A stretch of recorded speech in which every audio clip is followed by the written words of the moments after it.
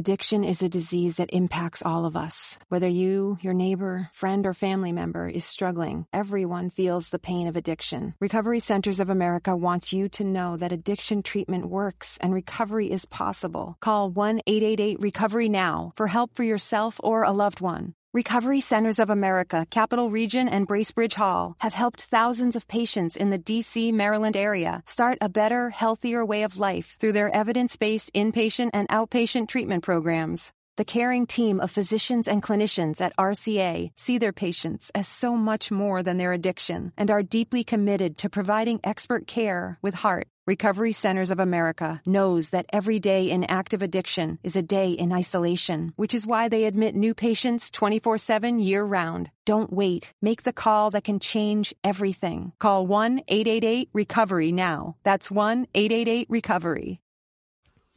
Sempre la stessa storia, ragazzi, mi verrebbe da dire. Sono un po' deluso, come sempre, come sapete cerco di tenere i toni un po' pacati, cerco di analizzare il tutto in maniera fredda, anche se la partita Udinese Inter è terminata 0-0 da pochissimi secondi e c'è ancora quell'adrenalina del finale di gara. If you're struggling with alcohol or drugs, Recovery Centers of America can help. RCA's local inpatient and outpatient programs are founded on science and delivered with heart from an expert caring team who will inspire and guide you every step of the way. Call 1-888-RECOVERY now to speak with a treatment advisor. At RCA, you'll be in a community that builds connections and fosters support from peers and RCA's team of medical professionals and recovery support specialists. At RCA's state-of-the-art campuses outside of D.C. and on the eastern shore of Maryland, they tailor your treatment to you and also offer specialized programs for patients with history of trauma, for patients who have achieved recovery but are experiencing a relapse, for young adults, adults 50 years and older, and for LGBTQ+ patients who wish to seek treatment without worry of stigmas. RCA answers the phone and accepts patients 24/7. And because it's local and in-network with insurance providers, treatment is affordable and accessible. Don't wait. Call 1-888-RECOVERY today.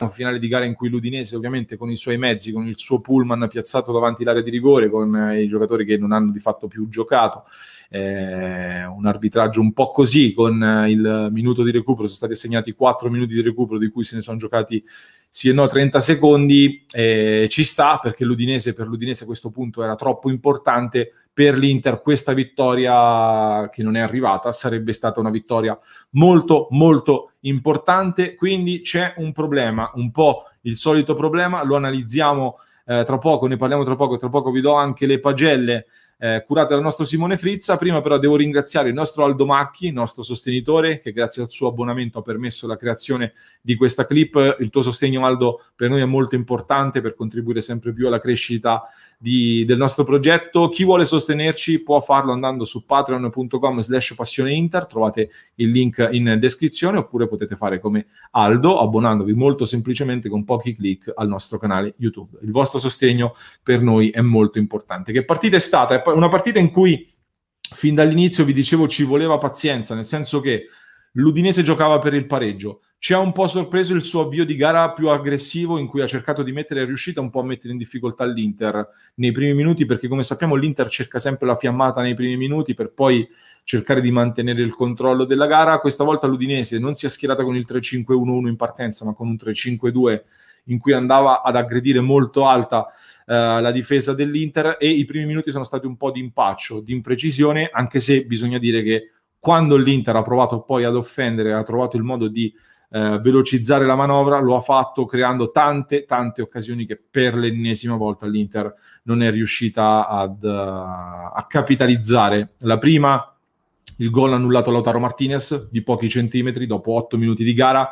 Poi l'Udinese si è fatta vedere con un tiro di testa di Striker Larsen. Per il resto tutte le principali occasioni da gol sono state dell'Inter. Di nuovo con Lautaro Martinez. Qui chiedo a voi, ragazzi, Lautaro Martinez deve migliorare sotto porta. Troppe occasioni sbagliate. Quella al 24esimo è anche un miracolo di Musso. Complimenti a Musso, migliore in campo secondo me della formazione di casa, perché è stato decisivo con il suo intervento su Lautaro. Però mi aspetto un attaccante più spietato in zona gol, soprattutto perché oggi Lukaku era ben controllato dalla difesa bianconera. Tra l'altro mi ha sorpreso come il mister Gotti abbia deciso di sostituire Bonifazzi, che stava controllando bene su Lukaku, però ecco, nel momento in cui Lukaku è così ben controllato mi aspetto molto di più da Lautaro Martinez, e soprattutto che capitalizzi quelle poche occasioni che ti si presentano, che poi poche occasioni non sono state, perché nel senso, nel secondo tempo l'Inter ha alzato di molto il pressing, non è stato un gioco rapido, non è stato un gioco qualitativo, non è stato un gioco spumeggiante, ma l'Inter è questa, è un Inter che con la forza della manovra, con la manovra avvolgente, con l'aumentare sempre di più anche psicologicamente la pressione sugli avversari, riesce a creare tante occasioni. Il problema è che non le sfruttiamo ancora una volta. Ha avuto una palla a Barella nel primo tempo che ha rischiato di fare un Eurogol. A Barella possiamo dire poco, sinceramente. Stava per fare un gol clamoroso col destro da fuori area. Vidal oggi scomparso. Vidal non mi è piaciuto per nulla oggi, troppo molle, e ha avuto anche lui una buona palla col mancino. Nel secondo tempo Hakimi, ragazzi, oggi mi sento purtroppo di criticare Hakimi, perché oggi, ma non criticare il giocatore Hakimi, criticare la prestazione singola di Hakimi, perché ha sbagliato davvero tante buone occasioni, soprattutto l'ultimo passaggio, al minuto 61 in particolare, c'era un pallone clamoroso involato a tu per tu con la difesa bianconera, con Lukaku a centro area a chiamare il pallone non è arrivato.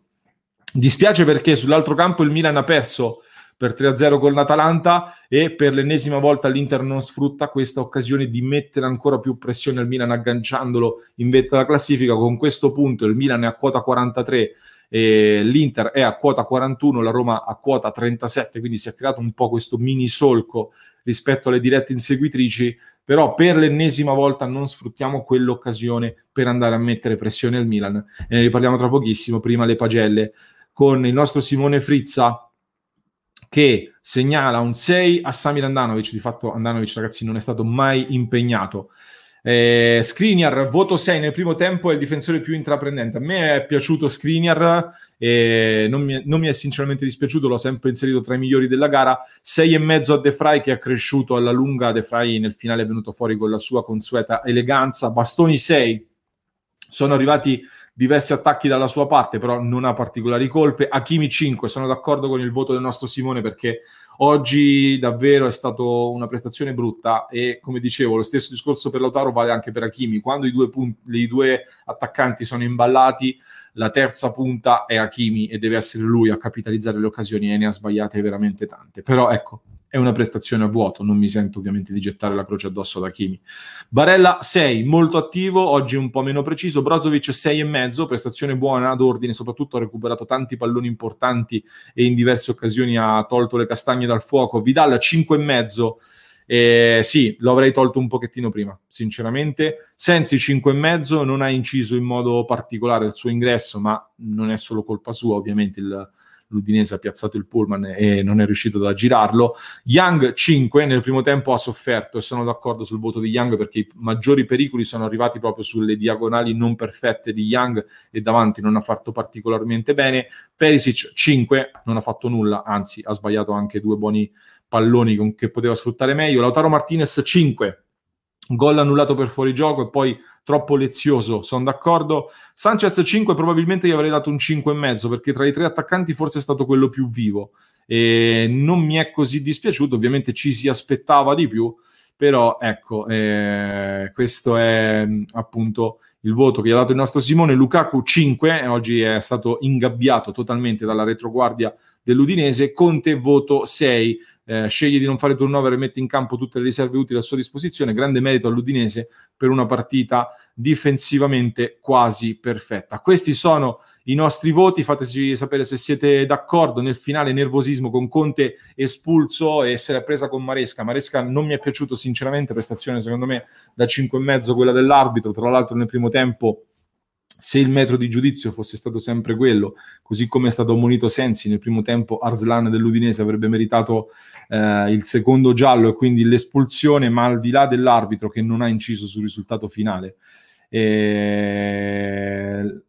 Tra l'altro ci sarebbe anche una frase di Maresca che a questo punto andrebbe anche sottolineata. Mi segnalano che avrebbe detto ai dirigenti dell'Inter bisogna accettare quando non si vince da parte di un arbitro. Questa è una frase che ritengo essere abbastanza grave, sinceramente, considerato che poi i rapporti tra Conte e Maresca sono caldi già da un po'.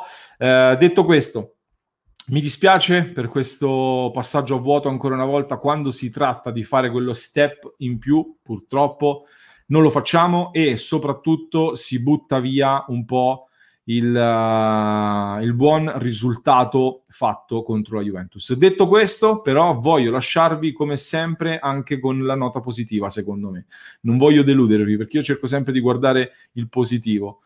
Innanzitutto, il Milan si ridimensiona un pochettino, secondo me, perché questa sconfitta con l'Atalanta è grossa, è tosta e soprattutto mi avrebbe molto preoccupato un altro risultato positivo contro una grande squadra, contro l'Atalanta. Quindi questo ci fa capire che la corsa dobbiamo farla su noi stessi, sulla nostra Inter, dobbiamo essere concentrati sull'Inter e non sbagliare più colpi. Dobbiamo migliorare fuori casa, la prossima si gioca in casa a San Siro e dobbiamo far bene lì e ripartire, perché questo Milan, secondo me, sente la pressione nonostante gli acquisti. Questo 3-0 con l'Atalanta può essere un po' uno spartiacque e ci fa capire che non sono così imbattibili come in molti dicono. Seconda cosa, altra partita senza subire gol e anche questo è un bene, perché abbiamo detto spesso il problema dell'Inter è che subisce troppo spesso gol e ne prende troppi. L'ultima nota positiva che vi voglio segnalare, prendiamola così, è che comunque l'Inter crea ancora tante occasioni da gol, quindi ripartiamo da questi punti, facciamolo subito. Martedì derby di Coppa Italia, lì dobbiamo dare una bella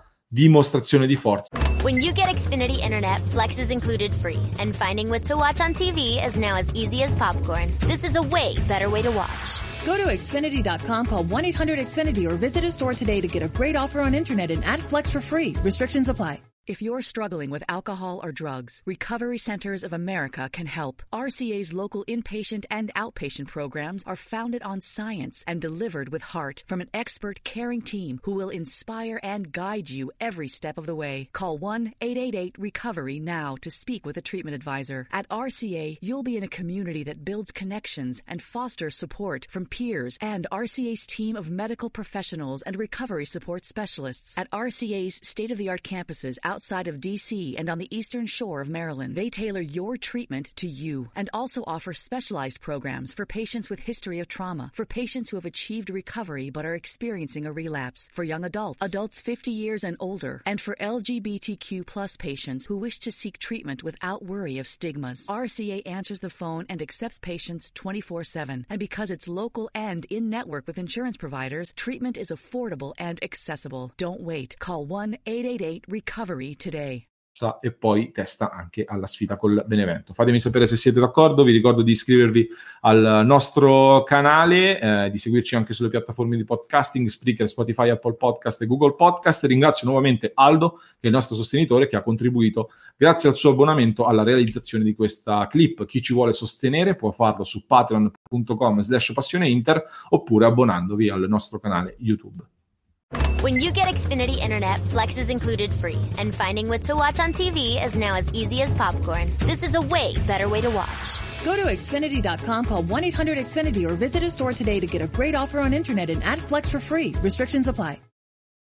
Addiction is a disease that impacts all of us. Whether you, your neighbor, friend, or family member is struggling, everyone feels the pain of addiction. Recovery Centers of America wants you to know that addiction treatment works and recovery is possible. Call 1-888-RECOVERY now for help for yourself or a loved one. Recovery Centers of America, Capital Region, and Bracebridge Hall have helped thousands of patients in the D.C., Maryland area start a better, healthier way of life through their evidence-based inpatient and outpatient treatment programs. The caring team of physicians and clinicians at RCA see their patients as so much more than their addiction and are deeply committed to providing expert care with heart. Recovery Centers of America knows that every day in active addiction is a day in isolation, which is why they admit new patients 24/7 year-round. Don't wait. Make the call that can change everything. Call 1-888-RECOVERY now. That's 1-888-RECOVERY.